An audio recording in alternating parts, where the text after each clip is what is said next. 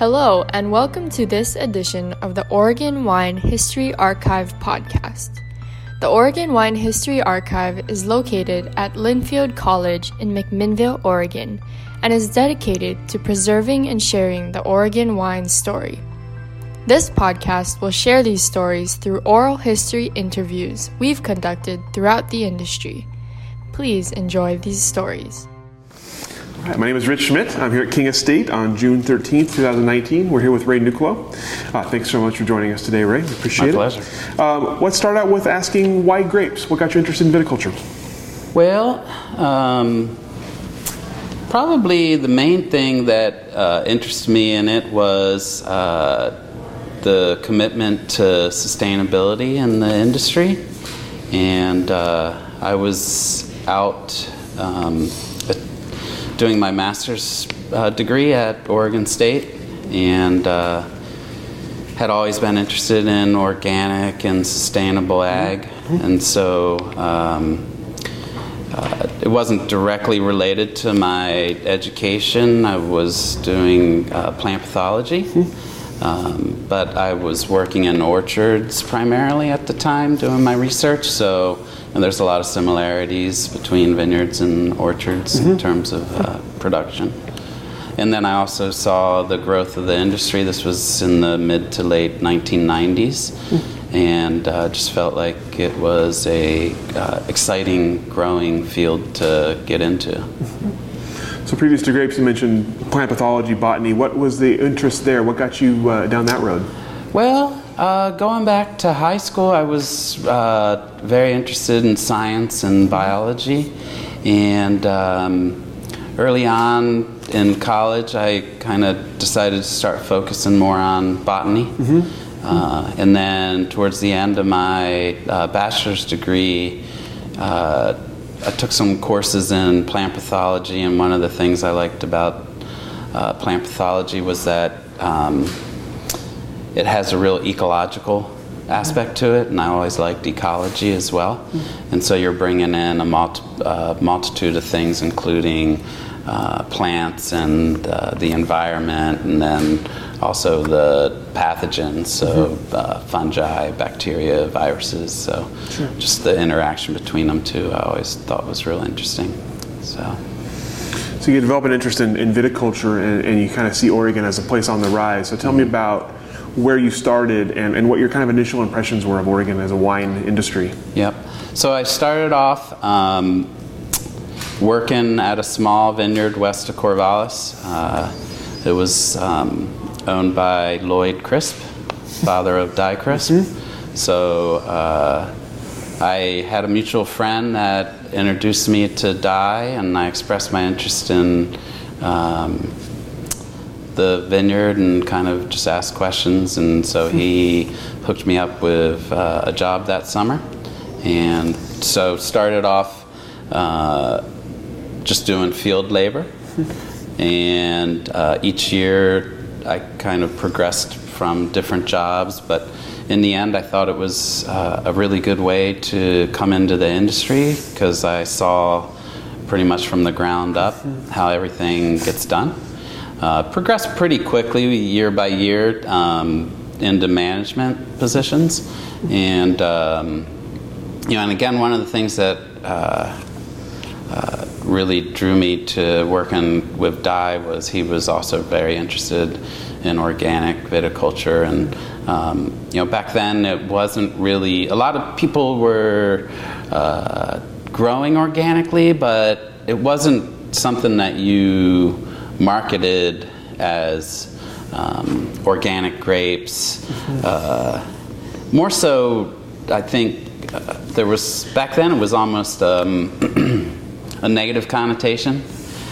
People associated organics and wine with kind of lack of consistency and not always good quality. And so that's kind of one of the exciting things to see that perception kind of change, as most people were either growing organically because they felt like that was the right thing to do in terms of being a steward of the land, or another aspect of it would be that they felt like it produced higher quality grapes, but it wasn't something that you would bring out to the marketplace and advertise. So nobody back then would ask you for copies of your certificate or anything like that. Whereas now there seems to be a lot more interest in actually using that as a marketing tool. So when you kind of entered the industry, what were your initial impressions of it, either kind of specifically or in general? What did you think about the work being done? I kind of felt like it was still pretty small scale and kind of like you said at lunch, there was a real community feeling to it, and a lot of kind of potential to define what it was going to be. So there was a lot of excitement to it, I felt, and an opportunity. It was a real growing, it's gone through a number of growth phases, and when you probably compare it to some of the more modern ones, it probably wasn't the biggest growth phase back then in the mid to late 90s, but there was a fair amount of planting going on, and just felt like it was an exciting industry to get into that had a lot of growth potential. Sure. So after working with the crisps, what's your kind of next step and kind of working your way up? What's your next step? I went to Croft Vineyard, which when I started working at the Crisps Vineyard in Wren, that's the name of the vineyard, Wren Vineyard. Di was managing Temperance Hill. Croft. And so that was kind of my connection to Croft, and moved over to there a year after I worked in Wren, and started off there, again, field labor, some tractor driving, worked my way to assistant vineyard manager. Then I left there for a few years and worked on kind of a renovation project down the road from Wren Vineyard, a place called Cardwell Hill Vineyard, and sort of brought that vineyard, had been abandoned, and brought it into production for the new owner. And then shortly after that, I returned to Croft and took over vineyard manager there. And so I was there for a good 10 years at Croft, managing their vineyard. And that's where I developed a relationship with King Estate. I had gone to King Estate with Di one year delivering grapes in 1998, but when I really started working directly with them was in the early 2000s when we were selling grapes to them. And so continued that on until, in 2011, I started doing some consulting here with their estate vineyard, and then they asked me to come on in 2013 and to take over, to continue to sort of oversee the management of the estate vineyard, but then also to oversee all the contracted vineyards as well. So it's a big task. Yeah, and it stretches from Walla Walla, Tri-Cities, all the way down to Medford, Ashland area. Sure. So a lot of traveling. So let me back up for a second before I talk more about that, because I'm really curious about that. When you got started, were there unforeseen challenges, things you weren't expecting about growing grapes specifically, or the wine industry in general?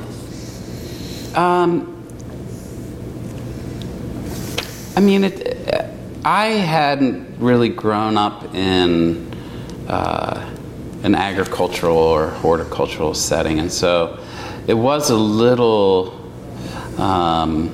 It took a little bit to get used to sort of the cycle of oversupply and undersupply, and especially in Oregon, because there's not only market factors that influence that, but our ability to set fruit is so contingent upon the weather. Especially back then, it was much more common to have sort of variable weather at this time of year during bloom. And so, compared to a lot of growing regions where they can set their crop just by the number of shoots that they put out, and it may vary like plus or minus 10% or so depending on weather conditions, whereas here we can vary plus or minus 50-60%. So the difference from one year to the next in terms of how much fruit you have out there can be pretty dramatic. And then just getting used to some of the challenges growing organically in Oregon, and again, not having grown up in agricultural settings, dealing with the stress associated with growing organically, and if you do and get some disease out there. And I think having a background in plant pathology, for better or worse, I was really good at finding, let's say, mildew, and I don't know if it's lucky or unlucky, but sometimes I would just get out of the car and walk into a block and, oh, look, there's a little mildew, and then I'd have to spend the rest of the day looking and not finding much to assure myself that there wasn't this big problem going on out there. So it took me a little while to get used to not getting too stressed about things, especially if and I think a lot of that had to do with becoming more comfortable knowing that I was doing the things that you need to do, and I've never had like a really bad crop loss or anything, and so just after getting enough years of experience, it made life a lot easier growing grapes. Sure. Yeah. So I'm curious, when you're attached to a vineyard that is sourcing out or selling out all its own grapes, and you have that big plus or minus, how do you deal with that on an annual basis if you can't grow as many as you want? Well, mostly it's not too hard to deal with when you have too much or when it sets really heavy because you're thinning fruit. Now, I did learn early on that one of the best ways to impress people or do a good job is to really nail down figuring out how much fruit you have out there, and when you do a crop adjustment, how to get it as accurate as possible, because wineries like to plan ahead, and they like to know how much fruit is going to actually be coming in. And when you bring way more or way less than they're expecting, it doesn't. You do a much better job leaving a good impression when they get what they're expecting. And so that was one area that I really put a lot of effort into. And having a science background and with statistics and sampling, that's one of the biggest things, is you need to have a good sampling regime. And so that was a challenge, but it didn't take too many years to figure out. I mean, there's still going to be some degree of error, but that's natural. So you go from kind of small scale to this, where you're in charge of a lot of vineyards, estate vineyards here. So let's talk about the estate vineyards first, and obviously biodynamic, organic. So tell me about the challenges of scale here and trying to be biodynamic on something this size. It was a little intimidating at first, especially given the initiative or the idea to convert to biodynamics was presented to me in the middle of the 2015 season with the desire for the 2016 crop to be certified. So that was definitely intimidating.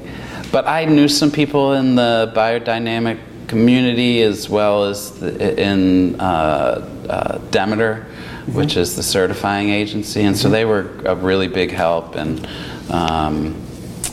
kind of alleviating some of my concerns. And one of the things I like about biodynamics is it's not quite as black and white as organic. There's a lot of practices that they encourage you to do and that you can do to different degrees, and it's not you can do this, you can't do that. So we kind of did it in steps. And so, for instance, a lot of the things that we were doing here on the estate prior to even having the desire to be biodynamic were things that fit right into what they're looking for. And so, for instance, one of the big things with biodynamics is to limit what you're bringing from offsite onto your site, so your offsite inputs. And so we were already growing our own cover crop seed here. We compost all of the winery waste. We were already bringing sheep onto the property to help with early season vegetation control. And so a lot of those things were already in place, producing our own plant material, vines, and one of the big thing that we had to do was start to incorporate the biodynamic preparations. And so to get us started, we started off purchasing them, which we still purchase them, but we're in the process of producing some on site here. And so that gave us the ability to kind of phase into it. And in some ways, what I learned is that a scale, while it can be intimidating, it actually can be a positive. And so we have a lot of resources that might not be available to a smaller producer. And so we've got a vineyard mechanic, we've got a shop mechanic for the winery. So for instance, with the preparations, there's a process for putting them into solution, and it's somewhat involved in terms of needing to stir one direction and then stop and stir the other direction. And given the amount, you see some people doing this by hand, and given the amount of acres that we have to cover, we needed to come up with a mechanical way to do it, which is there's you can buy preparation stirs. They tend to be made in Europe and fairly expensive, but we just scavenged around for stuff that we had here on site and basically built one ourselves. And so, if I was just a 5-acre producer, I wouldn't have that ability to do that. And then it also takes a fair amount of labor, like not only in putting the application of the preparations out, but preparing them and getting them ready to be put out, and calibrating equipment. And so, the King family, once they decide to do something, they're not gonna not back it up with the resources that you need to do it. And so, and again, when you're a larger company, you have those resources at your, available to you. And so I've always kind of looked at it more as a positive than a negative. And you know, if I was tasked to do it and not given the resources necessary, then yeah, scale would make things really hard. But you know, we converted one of our old sprayers into a biodynamic sprayer. We built so basically with a lot of equipment that we already had, some of it not being used anymore because it didn't suit our purposes or was antiquated, and we just would repurpose it. And we have the resources necessary. If you identify something that is a need and can justify the expenditure, then if it is needed to get a goal accomplished, well, it's going to be provided. So you also mentioned your responsibility for vineyards offsite. So tell me about how that works and what it is you're doing as you're going and traveling to these sites. So it's you know, it varies depending on the time of year. You know, one of the things is contracting the fruit. So that's what you're doing during the off season, and then primarily during the growing season, you know, we have an expectation for how we want grapes grown, and it just involves interacting with the vineyard managers, owners, showing up at the right time. One of the things I learned early on was that, well, a couple of things. One, timing of our practices is really important, both from a cost standpoint, because if you do something at the correct time, it may still cost a fair amount, but if you do something at the wrong time, it's going to cost you a lot more. And then a lot of these practices that we do are geared towards enhancing quality. And if they're done at the right time, they're going to enhance quality. And if they're not, well, they're not going to enhance quality. And so if you're a buyer of grapes and you have a presence in the vineyard and are requesting things to be done, you're going to be at the top of the list. And, you know, despite their best efforts, things are not always done on time in the vineyard. And it's the winery that shows up, you know, 2 weeks before harvest is the first time they've come out since the winter.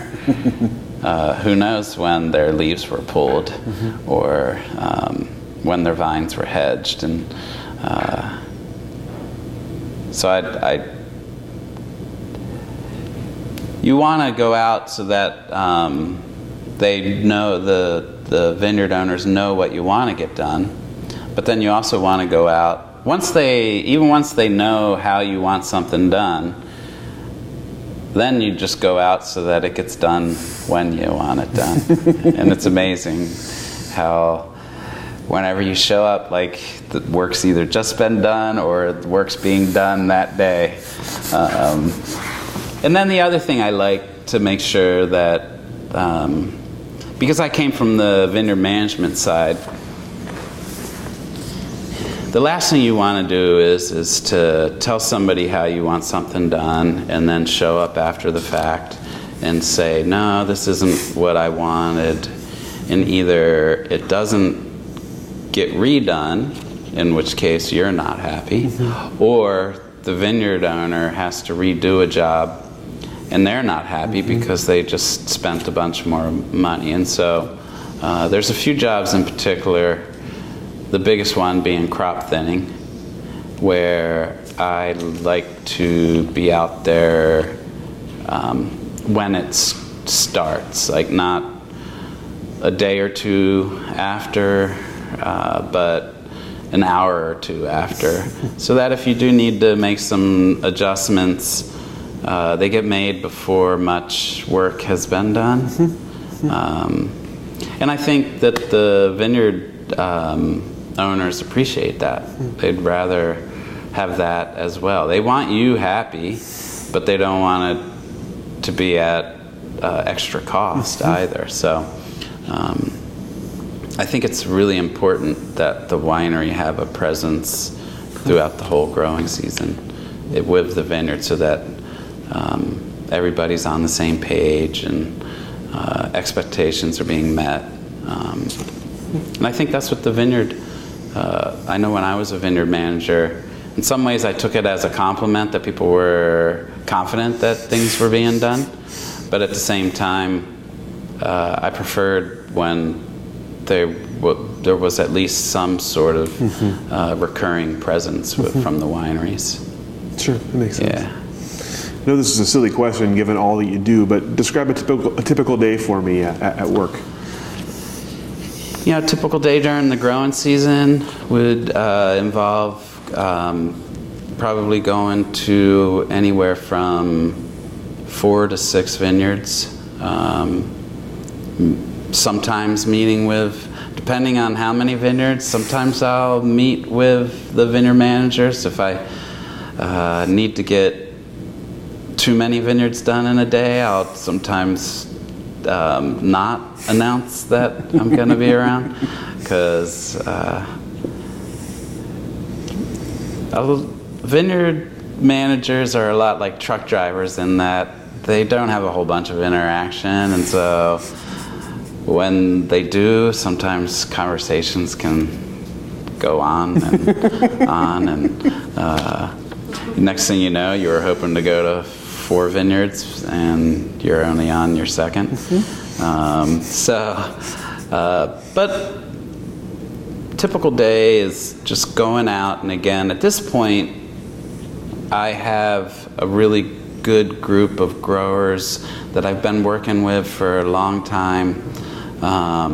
Every year there's a little bit of change. We'll have a few new growers, and that'll tend to be a little bit more work on my part in terms of making sure we're all on the same page and they know what we want to get done. Most of my growers, they know what my expectations now are, and so it's just a matter of having a presence so that your expectations are being met in a timely fashion.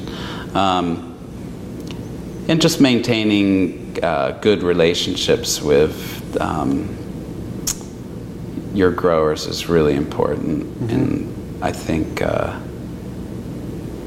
that takes a fair amount of work, particularly during harvest when there's competing interests sometimes going on there. And so, for instance, yesterday I was out in the Silverton area, and we have a bunch of Pinot Gris that gets grown out there, and pretty large vineyards, but most of the time I was just walking vineyard blocks, and I would rather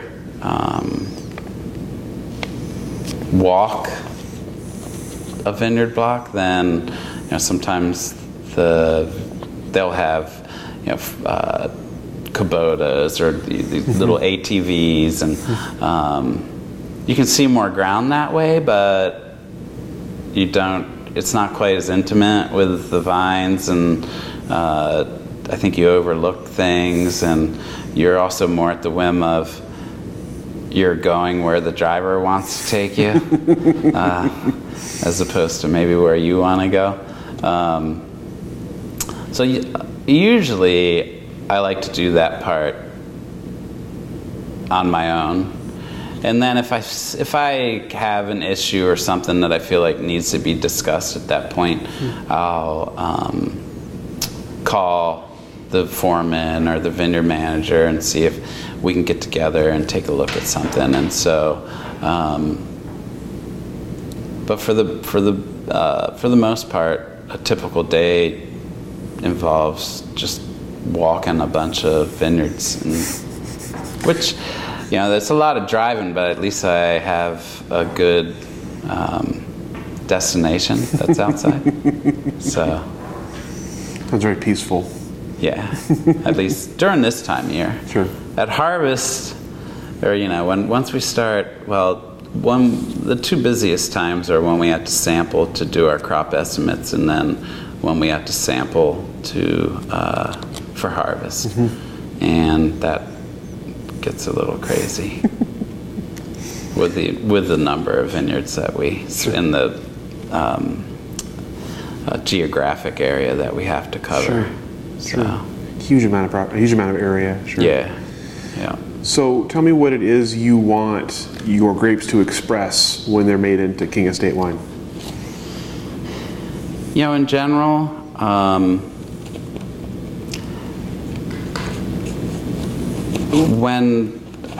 what I like to see is that you are maximizing the potential of any given site.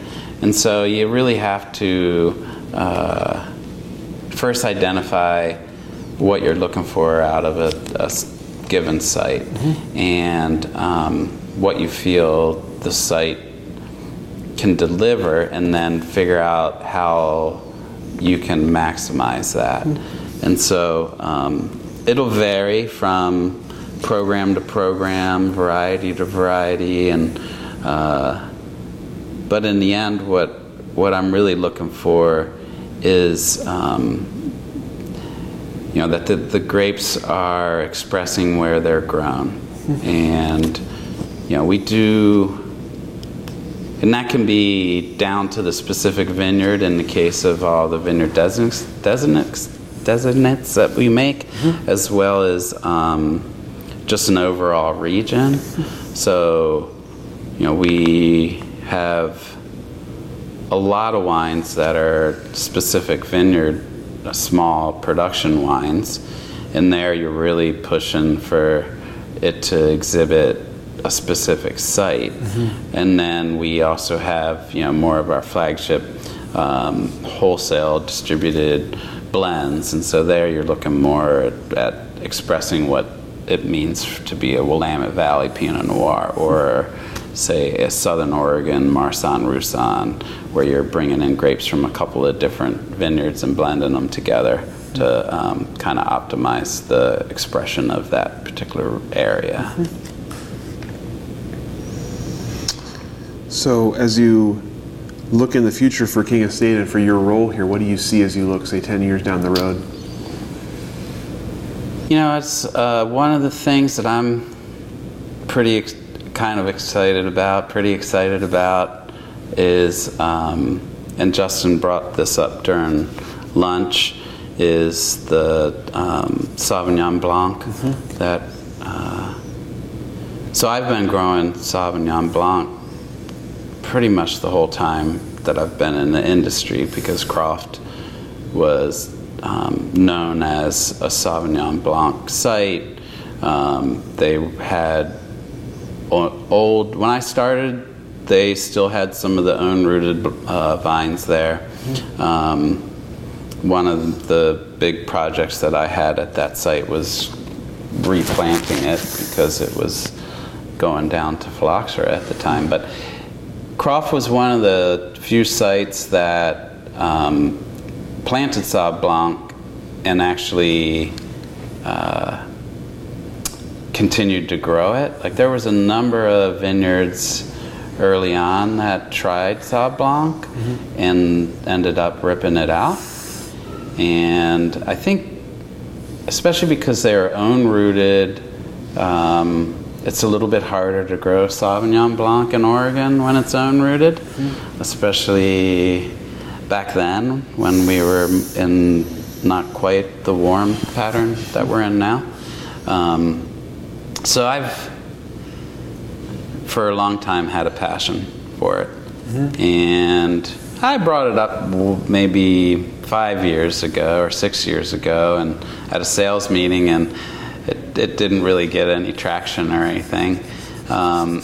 We had been making a Croft Vineyard Sauv Blanc, which everybody loved, but as far as a larger production one, we hadn't done that yet. And so we were kind of searching for things, what our next thing to do, or different ideas when we sold the Acrobat brand. And that was one that I threw out there, was, what about a nationally distributed Sauvignon Blanc? It seemed to me like I knew that we could grow it well here. It's a pretty popular variety right now, especially with the rise of New Zealand Sauvignon Blanc as a cool climate version of it. And but at the same time, nobody was really doing a cool climate Sauvignon Blanc, not on any scale in Oregon yet. So we're pretty excited about it. We're hoping that it goes over as well as we think it will, and kind of looking at maybe doing to Sauvignon Blanc something similar to what we did to Pinot Gris, which there's a lot of Pinot Gris planted out there, but there wasn't, not so much in Oregon, there was some, but there wasn't a nationally recognized brand that specialized in Pinot Gris, and that was something that we wanted to do and did it well. So we'd like to potentially emulate that with Sauvignon Blanc. Sure. You mentioned earlier that when you started, that organic wasn't necessarily a buzzword that you would use. Is that the biggest change you've seen in the viticultural part of the industry, or is there something else that's a bigger change? Well, I'd say kind of that's a pretty big change, but the other one that I would probably put out there is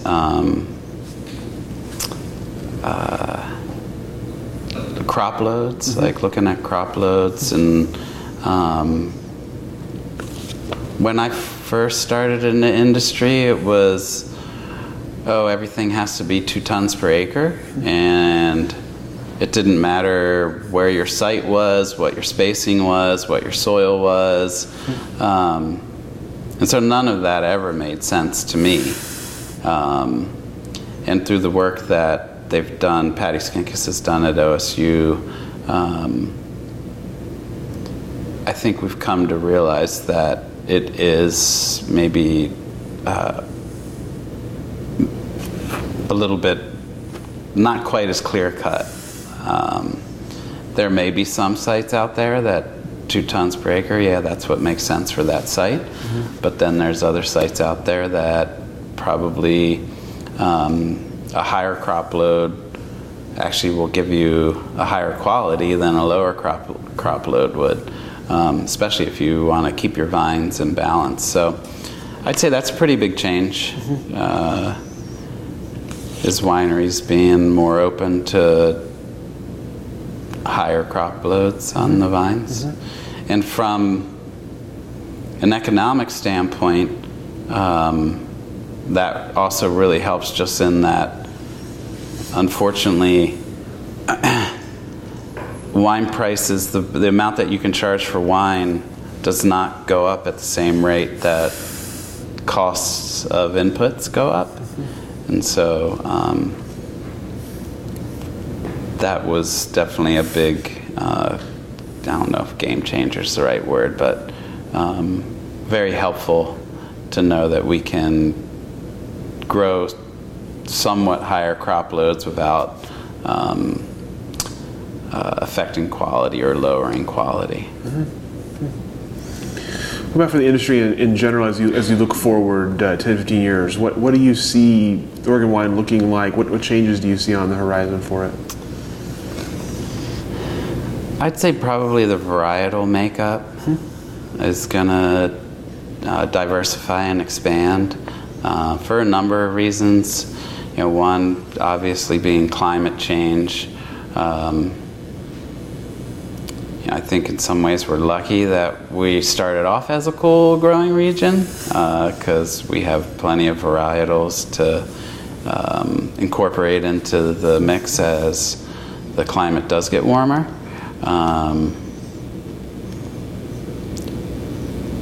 I'd say that is one big thing, and you already see it happening. There's a lot of interest in, I wouldn't say obscure varietals, but varietals that Oregon, at least especially the Willamette Valley, aren't known for yet. And then the other thing I'd say is it'll just be interesting to see how the trend of larger out-of-state wineries, companies move into Oregon, and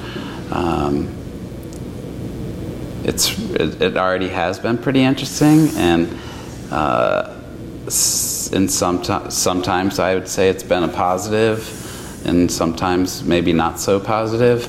I think there's been different approaches that have been taken by people that have moved in from out of state, in California in particular.